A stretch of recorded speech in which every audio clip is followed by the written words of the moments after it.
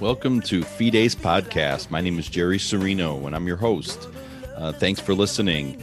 Fides is Latin for faith and truth, and that's what we do on this show is talk about truth and talk about faith.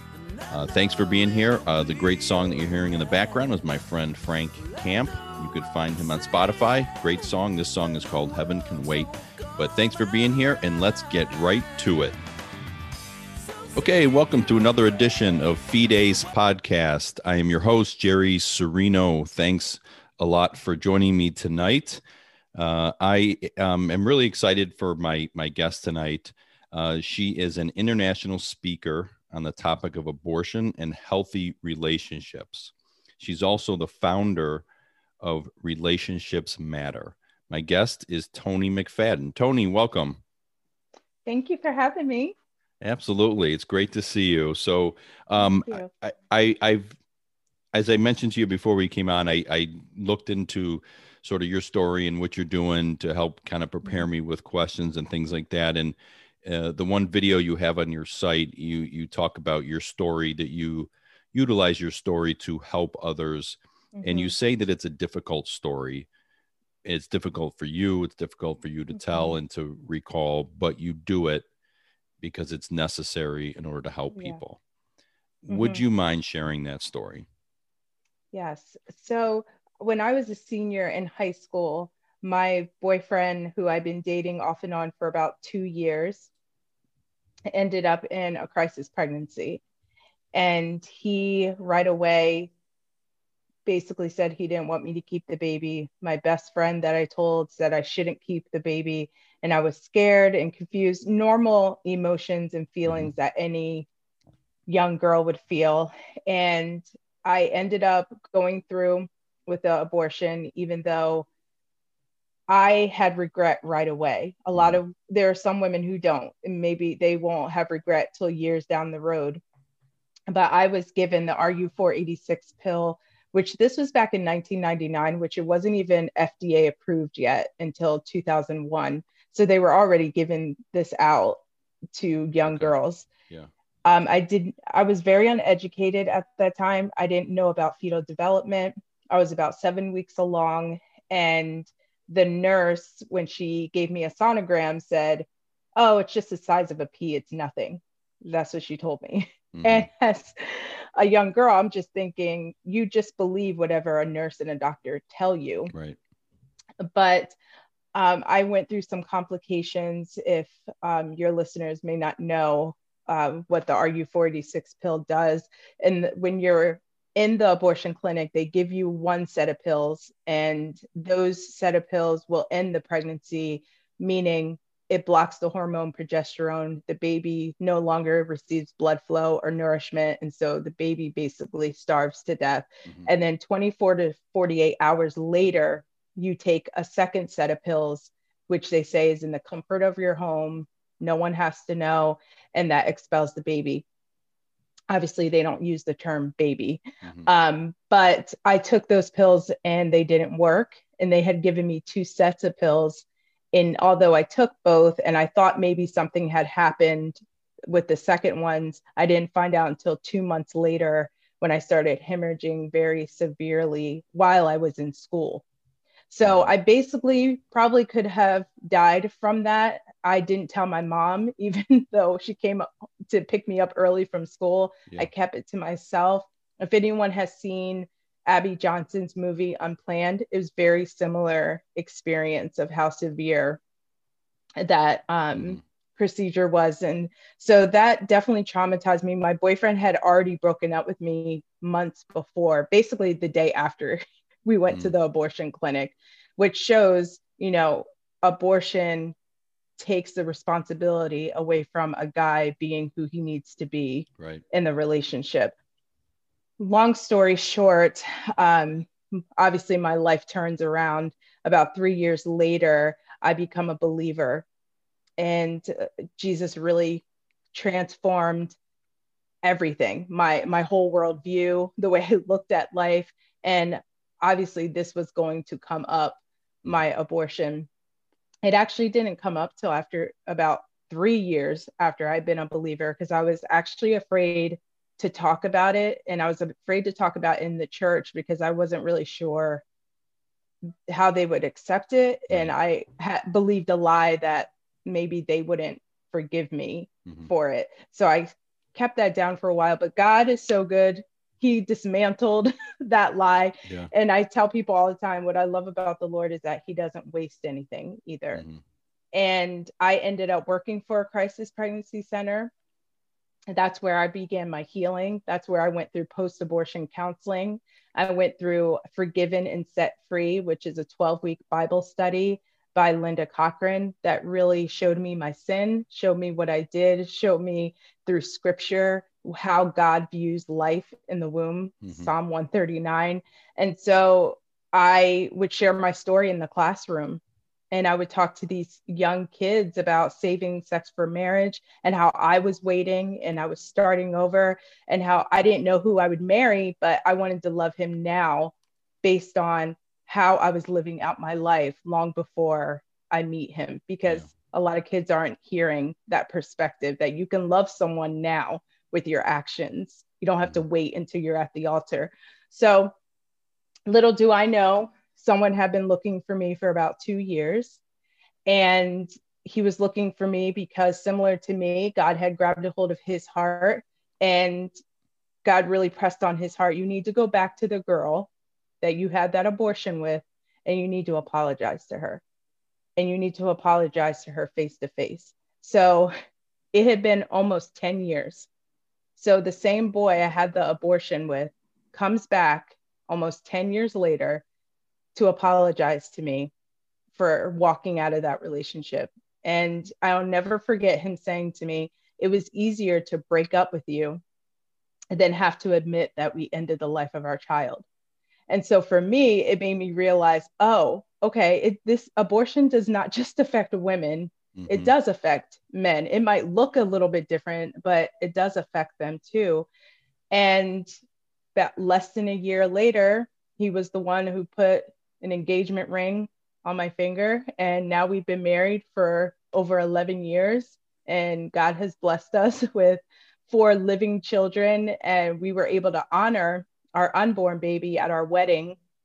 We just had a little shadow box made with, I had a memorial service for the baby, and it was the program in there. And it had a little willow doll that's holding a balloon that said hope. And it had our flower in there. And then we lit an extra candle, and it was written at the bottom of our program that we were lighting an extra candle to acknowledge the life of our unborn baby. So. Wow. I did not expect that ending. I'll be honest. Right? For those listening, I mean, I've been researching, just to understand you, and I did not know that ending. And wow, that is awesome. That is really, really cool. So, wow, he married that is, so his journey, I mean, he's got a story too, right? I mean, just, what was going 10 years, you said, I mean, there was something going on for 10 years.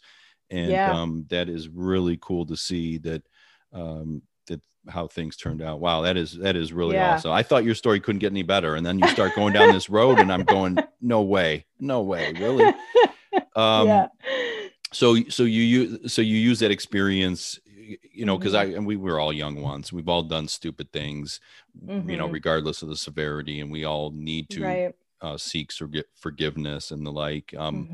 And so I think it's great that you're helping out, younger people who just don't know any better, and unfortunately aren't being counseled like you are counseling them. In your video, you one of the kind of themes or things you say is, as individuals, our sole desire in life is to be loved.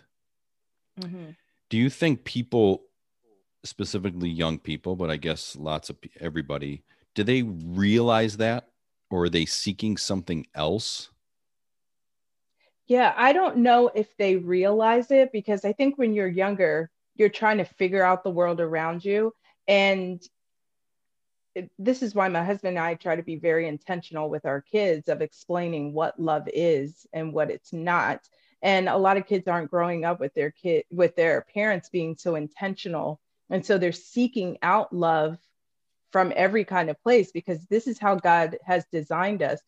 But if we don't know who God is, we're searching for everything else to try to fill that gap. Mm-hmm. And so we're searching through it through relationships or, drugs or whatever feels good.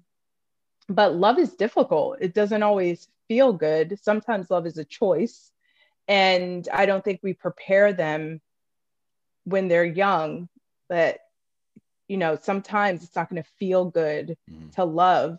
And you're going to have to make difficult choices, because right now I feel like it's all about a feeling. Mm-hmm.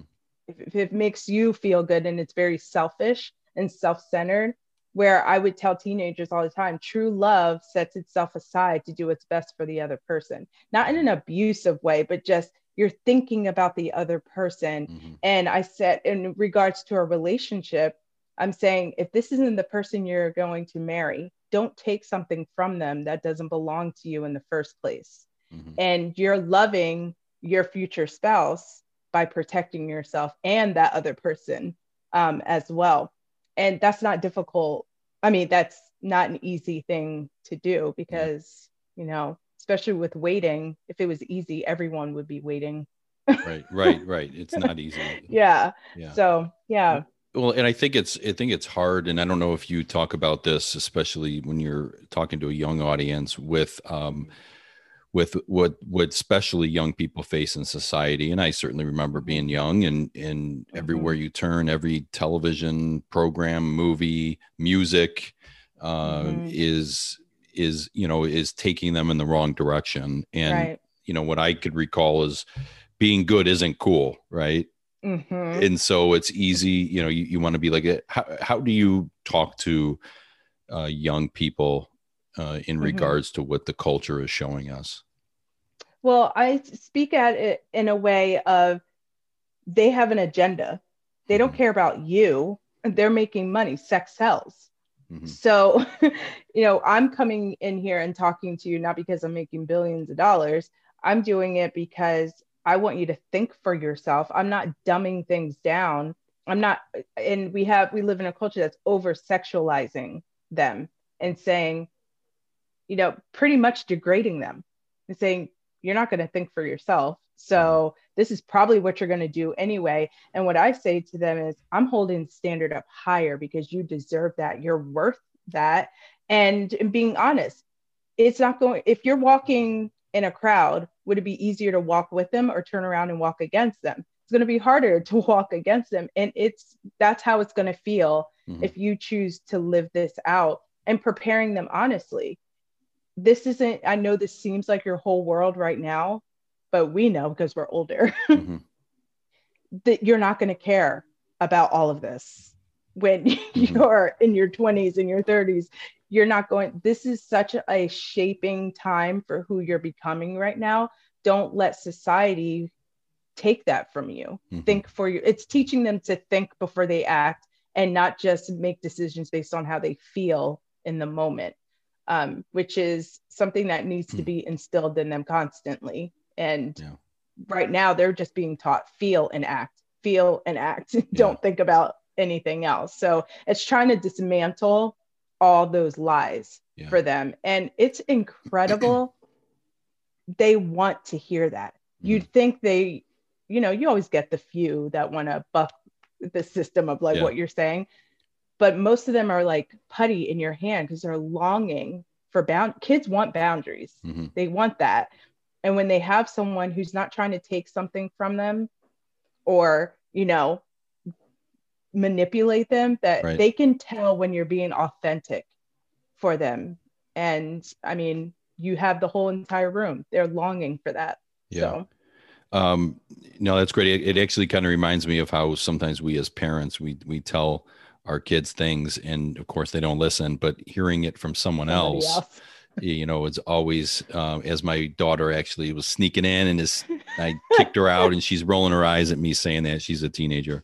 So I think it's great when you have, because as we don't have a lot of great role models, and especially the youth, our role models are the athletes and the musicians. And I mean, I could probably count on one hand the positive role models in that group. Something you also said is that I thought was really great is you said truth will remain true regardless of how we feel. Tell me about that. Like how did you kind of, how does that shape you in that, truth doesn't change, doesn't matter how you feel or what the times say, or quite frankly, if the Supreme Court says something is okay, right? It doesn't change. Yeah, because we live in a culture that says, and I can't stand this lie, what is your truth? No, there's not you have a truth and I have a truth. There is the truth. 2 + 2 will always be 4. I don't care if you feel like it's 5. There are some things that will always be true. And when I'm talking about relationships to them, I'm saying, yes, sex feels good, but what is true is that sex is incredibly powerful, and it always has the power to create life, always has the power to potentially cause death. Any kind of disease that could lead to death. So you can't just make a decision how you feel in the moment, expect none of the consequences to happen. And that's the issue, is they think, oh, this isn't going to happen to me. Well, if you thought before you acted, instead of just thought about the feeling, you would be making different decisions. So that's basically what I'm saying about the truth, is that there are going to be people that say, feel your way through life. And then there's going to be people that say, think on what is true and don't just think about it, but base your actions off of what is true, not a feeling, because feelings change all the time. Truth doesn't. Truth is solid. So I think we have to go back to that because... Yeah, no, love is an action. It's not a feeling. My wife says that, and it's true, but it doesn't seem that way, right? Especially when we're young. So you had mentioned, if I want to go back a little bit before we finish up, is you had said that maybe about 6 years after the story began, you found Jesus, or what was how did that occur? Was there someone in your life? Were you from a religious family to begin with? Like, what was it like for you? Well, I grew up going to church here and there, but it was never consistent. So I knew about God, but I didn't have a relationship with God. I just knew things about him. But a friend actually invited me to a popular ministry on a lot of college campuses called Campus Crusade for Christ. And I just happened to go, and I don't know. I think the Lord is always pursuing our hearts. And he knew how unhappy I was. He knew my life was in a disarray, just like I had no idea what I was doing. And you feel like in college, you should know what you're doing and where you're headed. And I had no clue. And I just remember going back to my dorm room that night and bawling my eyes out, because I kind of felt like they had something that I didn't have and I wanted it. And I just remember saying some almost like, save me, I don't know what I'm doing, and I need help kind of prayer, like childlike prayer. And I tell people all the time, I believe that was the time God came and rescued me from myself. And I say that intentionally because not all my circumstances outside of me didn't necessarily change. I needed to change. And I believe God began to do that. And I started surrounding myself with people who loved him. And I say this to my kids all the time, who you surround yourself with tells a lot about who you are. So choose your friends wisely. And that's what I began to do. And I began to grow in my faith. And, when you walk with the Lord, he just opens more and more doors. And I just trusted him to do what he needed to do in my life. And it's where I'm at now. So, yeah. Well, it's a very cool life, and you're doing really, really cool things. So do me a favor and tell everybody listening how and where they can find more. They can find more of you. And if interested, they could have you speak to their group, whatever that group might be, and even virtually, right? It's easy enough to do these days, but tell us how we can find you. Yeah, you can find me for speaking. You can book me on my website at tonymcfadden.com, and that's Tony with an I, not a Y. And I speak at youth groups, churches, women's groups, conferences, anything like that. And I'm on social media. I'm on Instagram, Tony McFadden 12, and I'm on Facebook at Tony McFadden. Okay, excellent. Please look for Tony, again, Tony with an I, and TonyMcFadden.com. On the front of your, I'll finish with what's on the front of your website is you have a quote that says, "I do not mind sharing where my mistakes have led me, especially if it helps someone else not to take the same path." So that's a great saying, and it's a great message that you have, and your hair looks a little different on the website here too. It does. It does. I switch it up a lot. Yeah, no, that's good. So I highly recommend checking out Tony's website. And if you have an organization, even if it's a small youth group or something, to invite Tony to speak.